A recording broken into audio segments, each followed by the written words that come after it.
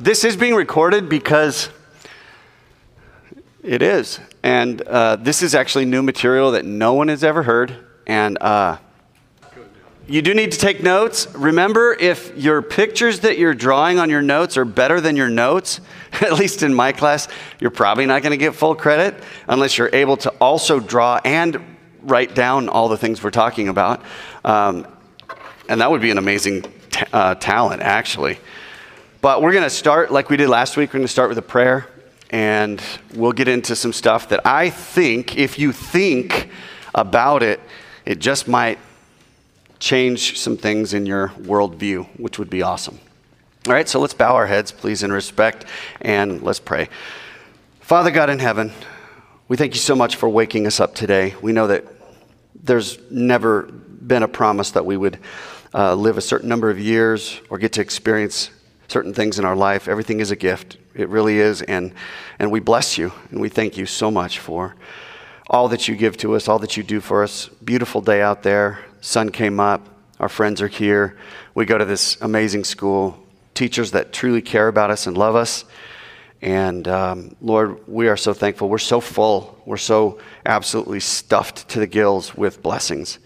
And so much so that sometimes we forget to acknowledge you as the one who has supplied all this to us.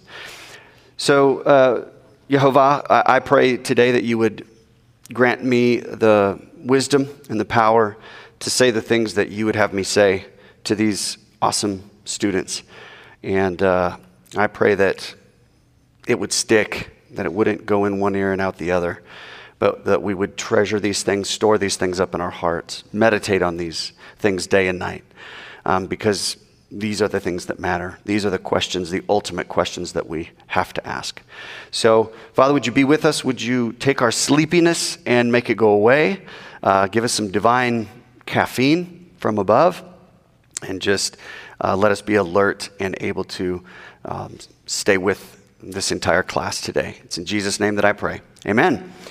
All right. I'm going to read from Hebrews chapter 5. You don't have to turn there unless you'd like to, just to make sure I'm not feeding you a line here that's not really true. But the title of this lesson is Got Milk. Does anybody remember the commercials way when you were a little kid that would say, Got Milk? And they'd have some athlete with like a little milk mustache or something, and they're trying to promote everybody drinking their calcium, their milk. In Hebrews chapter 5, verse 11, this is what it says. About this, we have much to say, and it is hard to explain since you have become dull of hearing. For though by this time you ought to be teachers, you need someone to teach you, again, the basic principles of the oracles of God. You need milk, not solid food. For everyone who lives on milk is unskilled in the word of righteousness, since he's a child. But solid food is for the mature, for those who have their powers of discernment trained by constant practice to distinguish good from evil. So what does the author of Hebrews here mean by constant practice? Practice of what? Well, if someone who lives on milk is someone unskilled in the word of righteousness, what do you think someone who lives on solid food is? Good. Someone who is skilled in the word. We've grown up thinking that there are two types of people in this world. Those that are going to hell and those going to heaven. The first group really doesn't need to do anything at all in order to get there. But the second group only needs to believe in Jesus and, save as many people from the first group as possible. And the gospel that we hear preached today is, and ask yourself if this doesn't sound like the gospel that you kind of know. Jesus died to save you from your sins. Believe in him for the forgiveness of sins, and you will go to heaven when you die. Does that sound about right? More or less? Yeah. The weird thing is, those words are never spoken, quoted, or even associated with the gospel in the 93 references to the gospel that appear in the renewed covenant. or the New Testament. Not once. Isn't that weird? But if you think the gospel is believe in Jesus and when you die you get to go to heaven, ask yourself, is that what Jesus preached? I don't know, Mr. Dean. I don't know what Jesus preached. Why not? Well, I don't really read a whole lot outside of maybe Bible class. What did John preach? What about Paul or any of the apostles? Did anyone in the entire Bible ever preach the gospel as believe in Jesus and when you die, you get to go to heaven? Now, if the Jewish believers in the Hebrew community still needed milk, this is crazy. The Jewish believers, these are the people that were raised every Sabbath, going to synagogue, listening to the Word of God. These guys are the ones that are on milk. Let me ask you, what are Christians then drinking today if the Jewish believers are being told they're still drinking milk? Can you imagine? What would they say about us? Maybe, yeah. Skim? I would say probably something closer to baby formula, you know? Watered down, diluted baby formula.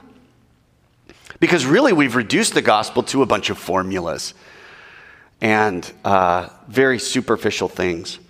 The stuff being fed to believers and sometimes to students in Christian schools is being passed off as deep Christian education.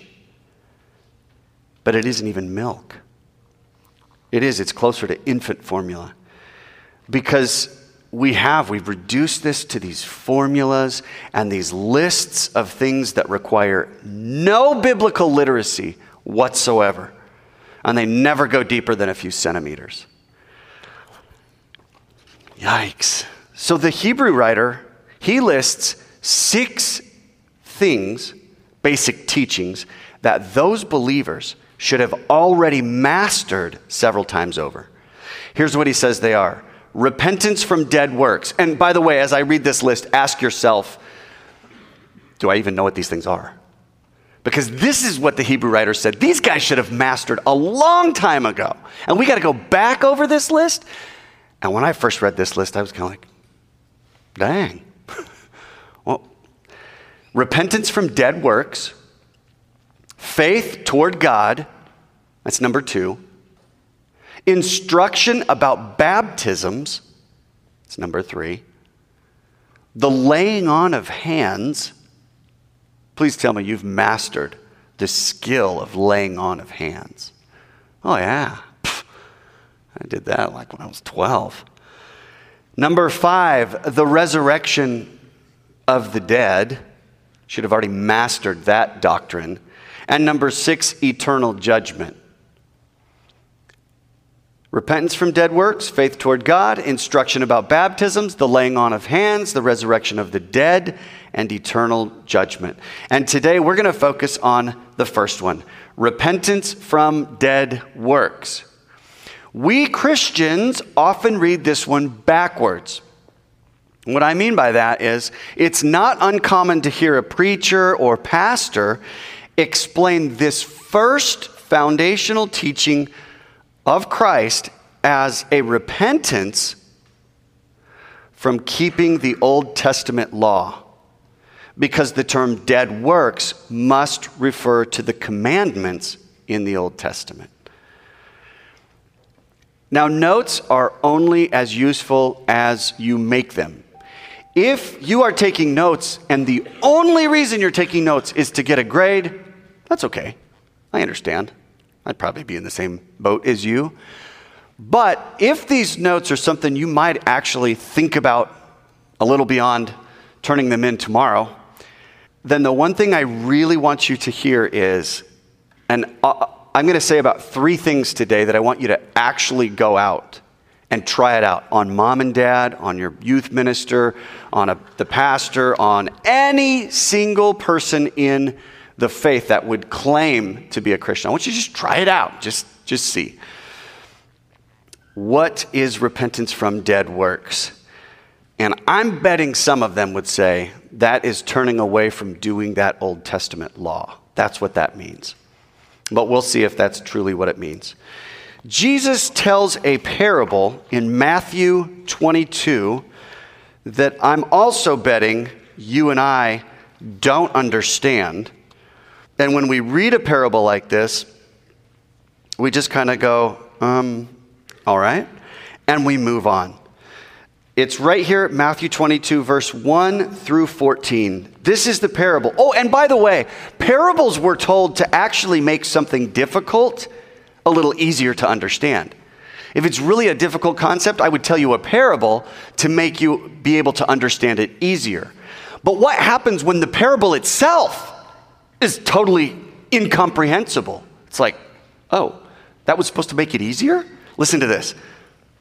Again, Jesus spoke to them in parables, saying, "The kingdom of heaven may be compared to a king who gave a wedding feast for his son, and sent his servants to call those who were invited to the wedding feast, but they would not come. Again, he sent other servants, saying, 'Tell those who were invited, see, I have prepared my dinner. My oxen and my fat calves have been slaughtered. Everything is ready. Come to the wedding feast.'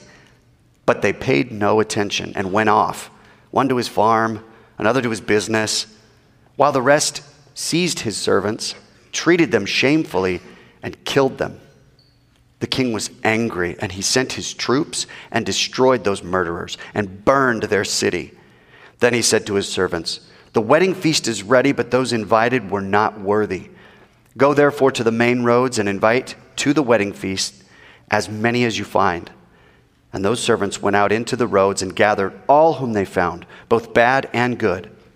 So the wedding hall was filled with guests.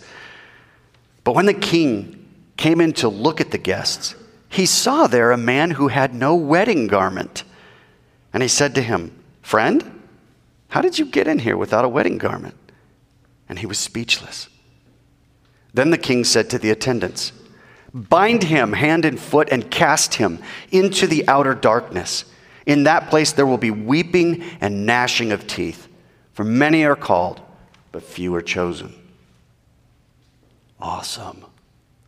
That clears it right up, doesn't it? Guy's dressed wrong, so he gets thrown into eternal damnation. What in the world is going on here, right?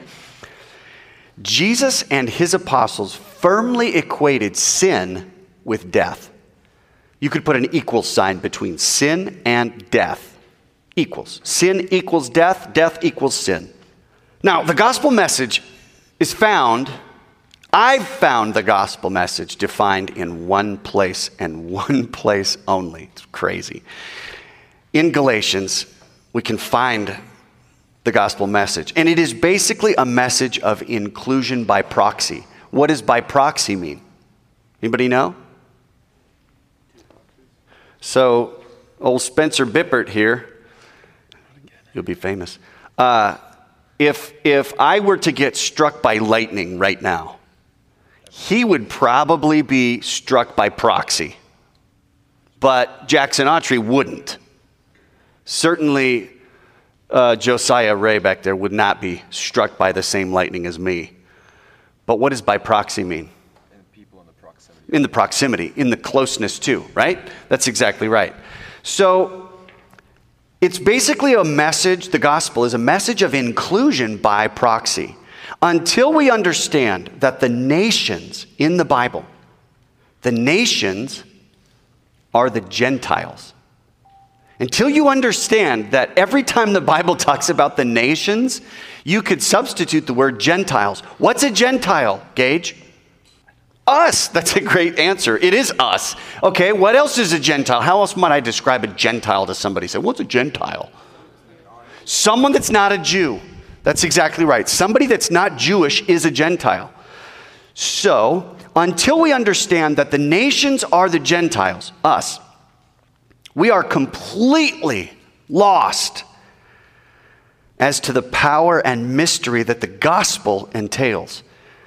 The most profound and essential truth that you will ever hear me say, you ready? is that the Bible actually speaks of two kingdoms of God, two Torahs, two Gospels, and two Christs. See, I bet every time you hear Jesus talking about, to what shall we compare the kingdom of God? You think that's a good thing because he's talking about the kingdom of God, right? And that's got to be good. He's not. Sometimes Jesus talks about the kingdom of God and says, that kingdom of God is a terrible, terrible place. And you're like, really? It's true.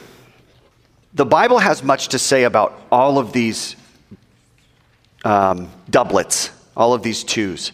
Today we're going to focus on the gospel and the anti-gospel. You ever heard of an anti-gospel? You ever heard of an antichrist? Yeah, you've heard of the Antichrist. The Antichrist is coming. Well, you got Christ and then you've got the Antichrist. Well, I'm here to tell you we have a gospel and we have everything else, which would be the anti-gospel. You have a Jew and you have everyone else, the Gentiles, okay? You're going to see this theme over and over. There are two gospels circulating the world today, and both have infiltrated Midland Christian School. But I bet you don't know the difference. And that's the brilliance of it. Did you know when Antichrist comes, he's going to look like Jesus, talk like Jesus, do the same miracles as Jesus, but he's not going to be him. And the question is, well, how am I supposed to know the difference? Read Revelation. There's a gospel that looks like the gospel, sounds like the gospel, does a lot of the things the gospel does, but it's not the gospel. How do I know the difference? That's why you're sitting here this morning. One is the gospel that you've all heard since you were little munchkins. That gospel says that Jesus died on the cross to save you from your sins, and if you believe in him, then you get to go to heaven when you die. Short, sweet, very superficial. So anyone with a pulse then is a pretty good candidate for going to heaven. Yet, do you really think that it's that easy? That simple? Does the God that swore by no means to clear the guilty, and who would visit the sins of the fathers on the children and on the children's children to the third and fourth generation? That's how completely I will take my vengeance on people that cross me. Do you really think he's good with you just going, yeah, I believe in Jesus. Now I'm going to go out and do whatever the heck I want, and I'll be okay. How could that be? How could you have a God that says, I will by no means clear the guilty? Do you think he would let you, a most precious child, do nothing more than just intellectually consent to a set of beliefs? Oh, Jesus is the Son of God. Do you believe that? Uh-huh. You need to be a good person. Yeah, good, yeah. You should treat people kindly. Oh, I'll do it. All right, good. And you'll see you in heaven. All right, I'll see you there. Now I'm going to have as much fun as I can in this life before my time's up. Is it enough to go to a Christian school, hang around Christian people, do whatever you want as long as you sprinkle a little Jesus on it, and it'll all be okay? I mean, really? You don't seriously believe that, do you? And if you do, if you're like, well, dang, Mr. I kind of did until you started talking, this is not your fault, not 100%. I think it's the fault of we who've been instructing you. The Apostle Paul started off his letter to the Galatians, blazing mad. He had both barrels aimed, and he had chambered rounds in both of them. And he just started firing. That's how he starts the letter of Galatians. Because they have believed in anti-gospel. Let's take a look at Galatians 1. It's actually pretty awesome, because to see Paul, to see a guy who's an author of one of the books of the Bible to be so mad that he just loses his stuff completely, it's like, dang. Listen to how he starts out. You know where Galatians is, hopefully, if you've memorized the books of the Bible. Yeah, we've all done that, I'm sure, right? Yay. Okay, Galatians, just go toward the back of the Bible. Paul starts out and he just kind of introduces himself with some credentials in verse 1. Paul, an apostle, not from men, nor through man, but through Jesus Christ and God the Father who raised him from the dead, and all the brothers who are with me, to the churches of Galatia. Grace to you, peace from God our Father and the Lord Jesus Christ, who gave himself for our sins to deliver us from the present evil age, according to the will of our God and Father, to whom be the glory forever and ever. Amen. I am astonished at your stupidity. Are you kidding me? That's how he starts out. He did all the niceties and the introductions, and then he says, I am astonished. Do you know what astonished is? Astonished is when you see something and your jaw literally drops open and you can't say anything. Like if right now there materialized a cherub angel with wheels and eyeballs everywhere and wings and 4 faces, and it just was spinning and fire was going in and out of it and it was moving in all directions. Like if that just materialized, you would all probably go, that would be astonishment. Paul says, I am astonished that you are so quickly deserting him who called you in the grace of Christ and turning to a different gospel. Not that there is one, but there are some who trouble you and want to distort the gospel of Christ. Listen. Even if we, or an angel, a cherub from heaven, were to announce to you a gospel contrary to the one we already preached, may God damn him forever. Did you hear that? You think Paul's okay? Like, yeah, it's good. I know you guys are, young and learning. Paul says, if I were to come to you and say, you remember that gospel that I taught you already? Listen, I forgot something and I need to add to it. Paul says, if an angel from heaven sent from God's side himself appeared to you and said, I am Gabriel. Oh my gosh. I have been sent from God. I mean, you can tell it's an angel because he's flying around and landing, walking through walls. And after you get done sucking your thumb and rocking back and forth in fetal position, and you kind of get your wits about you, and you say, ah! He says, the gospel that Paul preached to you was wrong. Paul said, even if an angel does that, may God damn him. God damn anybody who tries to do that to you. Paul is so serious about this gospel and this anti-gospel. And then what he says, for am I now seeking your approval or of God? Or am I trying to please you? If I were still trying to please man, I wouldn't be a servant of Christ. I mean, Paul is so upset because of what's happened in this church.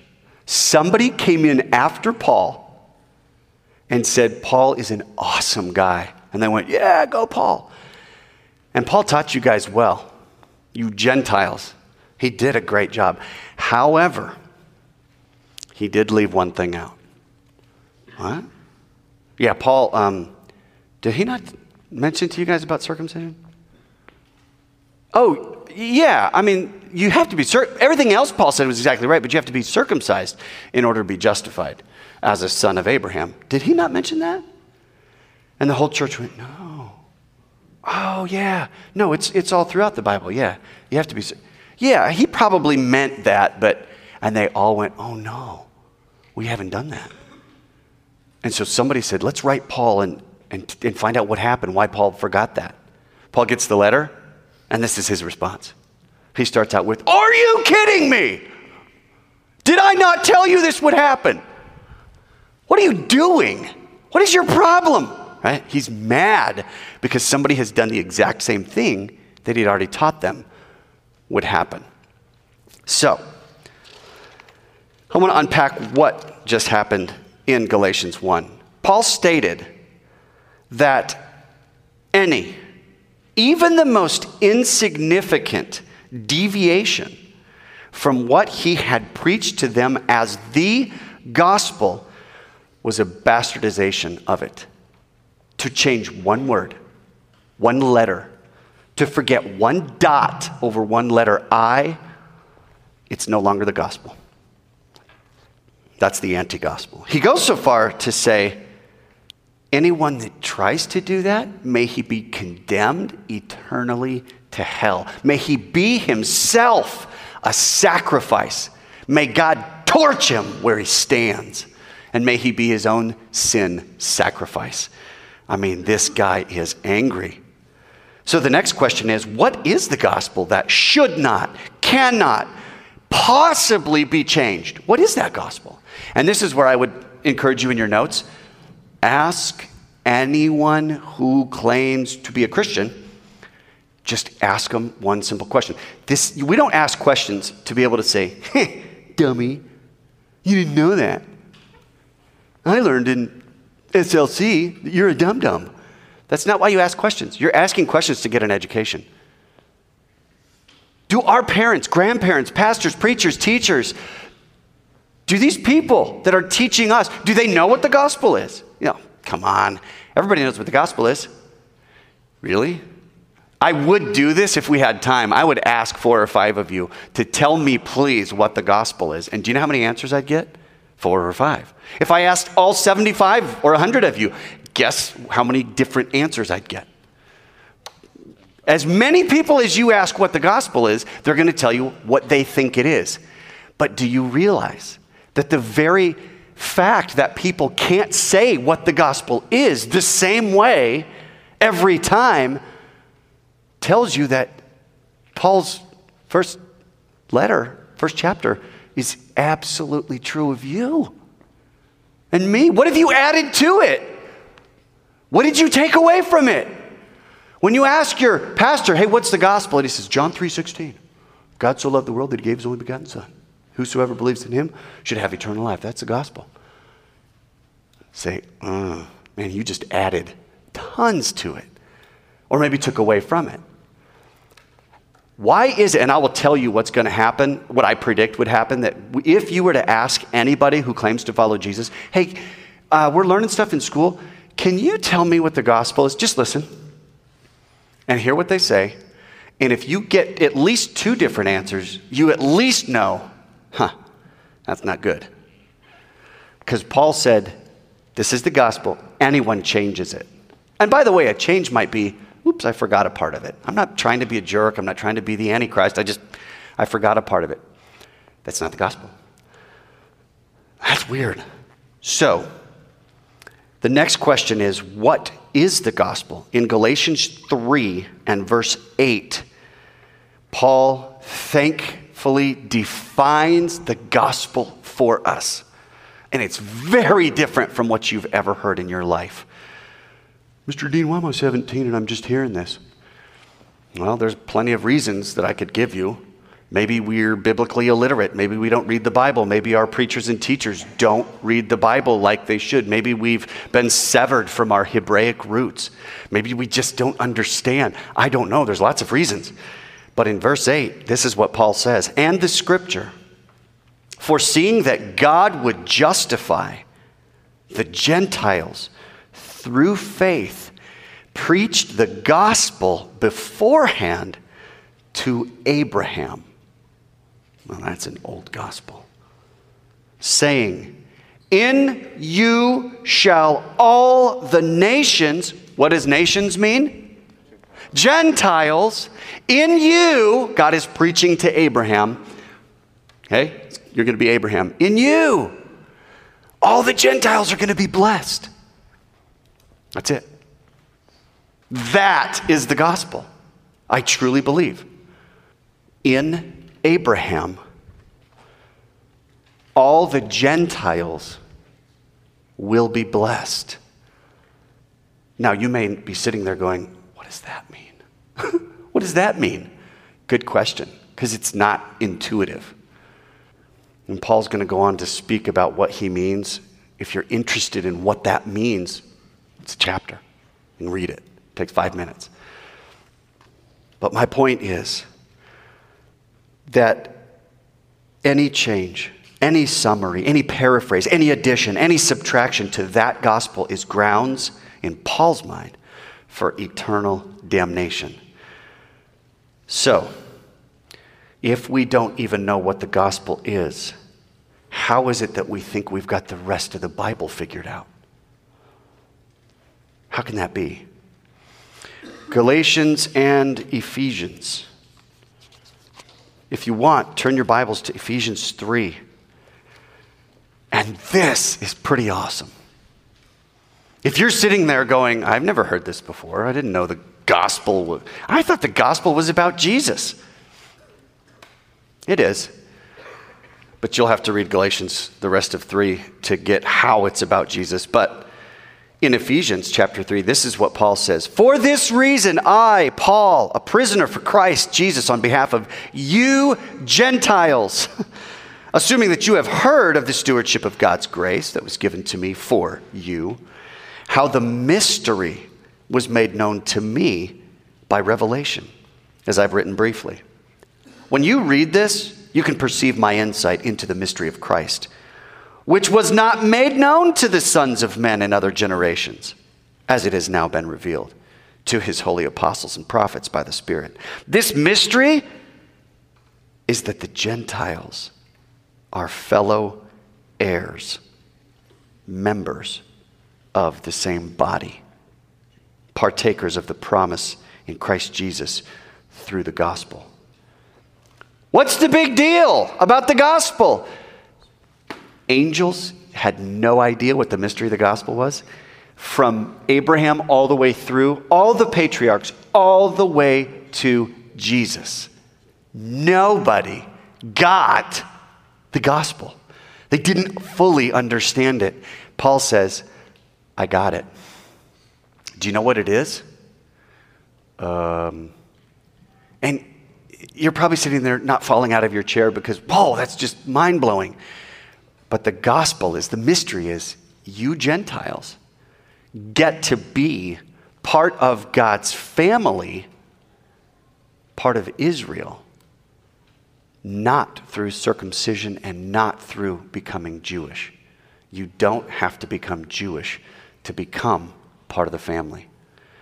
You just have to be part of the family through the faith of Christ. That's awesome, and it's still probably a little cloudy, but we can figure that out later. I just wanted you to hear Paul say, I got the mystery of the gospel. Verse 7, of this gospel I was made a minister, according to the gift of God's grace, which was given me by the working of his power. All right, so Paul says, God told me to come and preach this gospel to you guys. Well, what about you? Did you know what the gospel was before this class? Do you understand the intricacies of the mystery of the gospel as revealed to Abraham and passed on through the ages until this day, until this time right now? Do you understand how the Gentiles are to be included into the nation of Israel? If so, what's your tribe? Because there's only 12 of them. And which one's yours? Gentiles. How do you get in? I didn't know how to be part of a tribe. Yeah. There's only 12 gates that get into heaven. And each of those gates is a tribe of Israel. So how do you Gentiles think you're getting in? I just thought I had to believe in Jesus. Be kind of a good guy.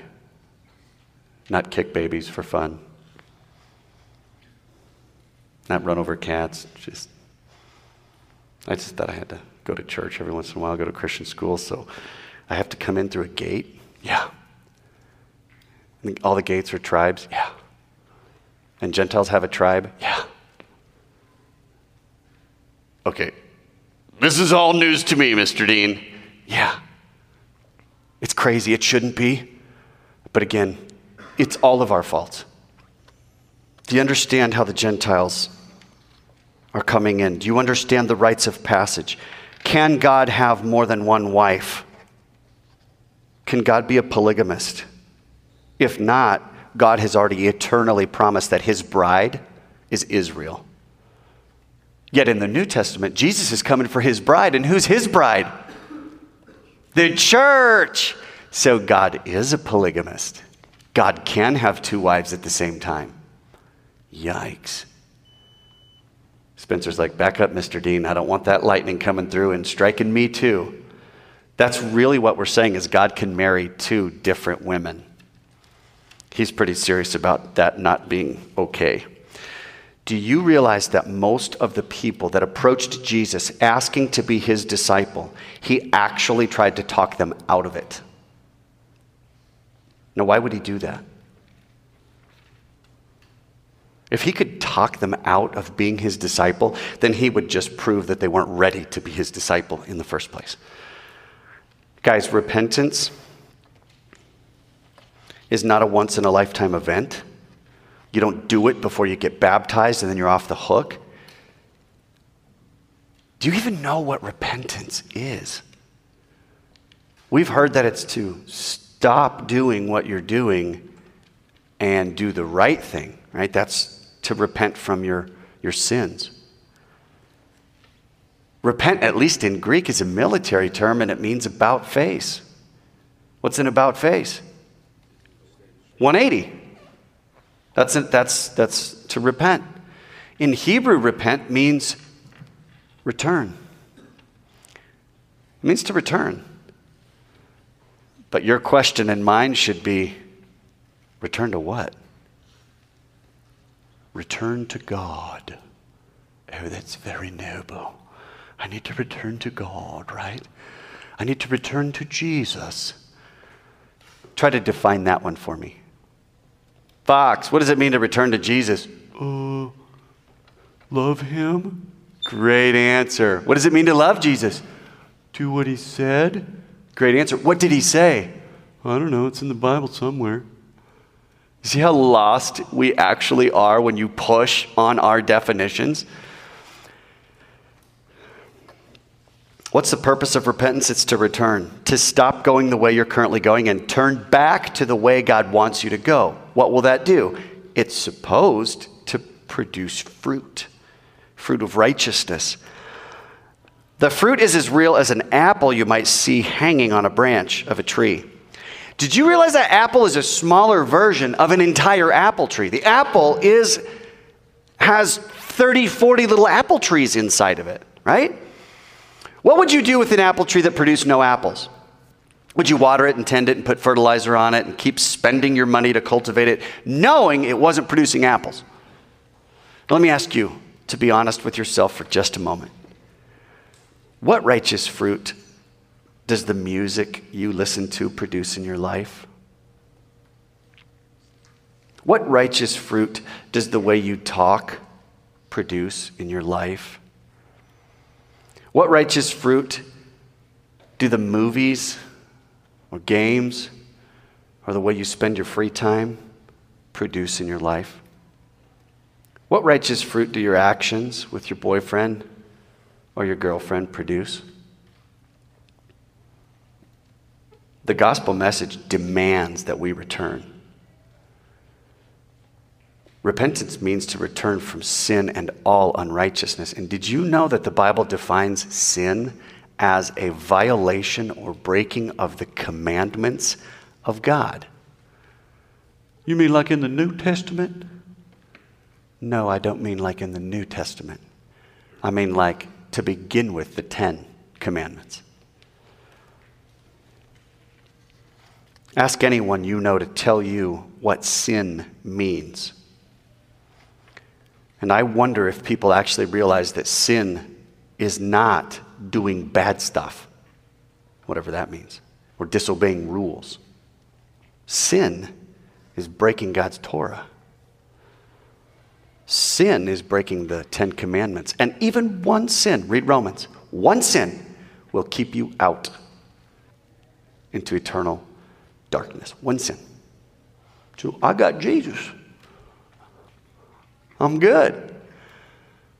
But what if you continually break God's commandments every day, unintentionally and especially intentionally? Did you know the Bible in a different place says there is no forgiveness for he who intentionally sins, for he crucifies Christ all over again every time? There's no forgiveness for those. Oh, dang. I thought if I just went and asked for forgiveness, I'd be okay. God says, no, that's called abuse, and I won't tolerate it. Sin, breaking God's Torah. Well, that's weird. What's that mean? Sin specifically breaks God's rules. 1 John 3:4, you can just write it down. Romans 5:13, Romans 7:7. I will never tell you something that I cannot back up with good evidence. And I would never read a verse in the Bible. I just give you those verses to give you a reference, but I'd read the entire chunk. If you want to know in the New Testament what sin is, read in the New Testament sin. The New Testament is going to tell you sin is breaking the Old Testament. What? Yes. Many believers have honestly never taken this first step. Many of us have never really returned because we don't even know what we're supposed to return to. We believed and we received, but we've allowed the world and its temptations to kind of lull us into complacency, being okay with where you are. Are you okay with where you are right now? No, I wish I was in bed. Okay, I don't mean that. I mean your state spiritually. I know behind every tough guy that I look into their eyes and they look at me like, drop dead, Mr. Dean, I'm so bored. That's great. I know deep down inside you are scared to death, and you should be. Am I going to go to heaven? Am I going to get caught? Is God going to hold me accountable? Yes, he is. And yes, you can know if you are going to heaven. You can have the confidence that I have. I know for a fact I'm going to heaven. And am I any more righteous than you? Not even close. You don't know me very well if you think I'm a good guy, because I'm not. If there's anything good in me, it's Christ. That's it. The man without wedding clothes, remember that guy? The banquet symbolizes the kingdom. The son is Jesus, but what do those wedding clothes represent? See, you have to go to Revelation in order to get the answer, because it's not in Matthew 22. Here's what Revelation says. Let us rejoice and exult and give him the glory, for the marriage of the Lamb has come, and his bride has made herself ready. It was granted her to clothe herself with fine linen, bright and pure, for the fine linen of the wedding is the righteous deeds of the saints. The man had no wedding clothes. The man had no righteous deeds. He had produced no fruit of righteousness in his life. He was an appleless apple tree. Do you know what the righteous deeds are that we are supposed to produce?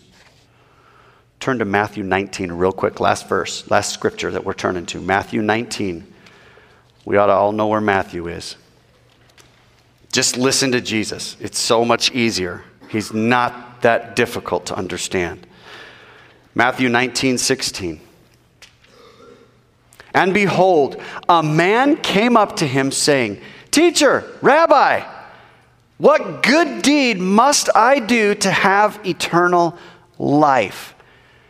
And notice how Jesus does not say, hey, psst, come here. All right, here in a year or so, I'm going to die on the cross. And all this whole Old Testament commandment stuff's going away. You just need to believe in me. And when you die, you'll go to heaven. He doesn't say that. He's been waiting since the foundation of the universe to be in this moment. And yet what he says to the guy that says, hey, what righteous deeds do I need to be doing in order to get into the kingdom?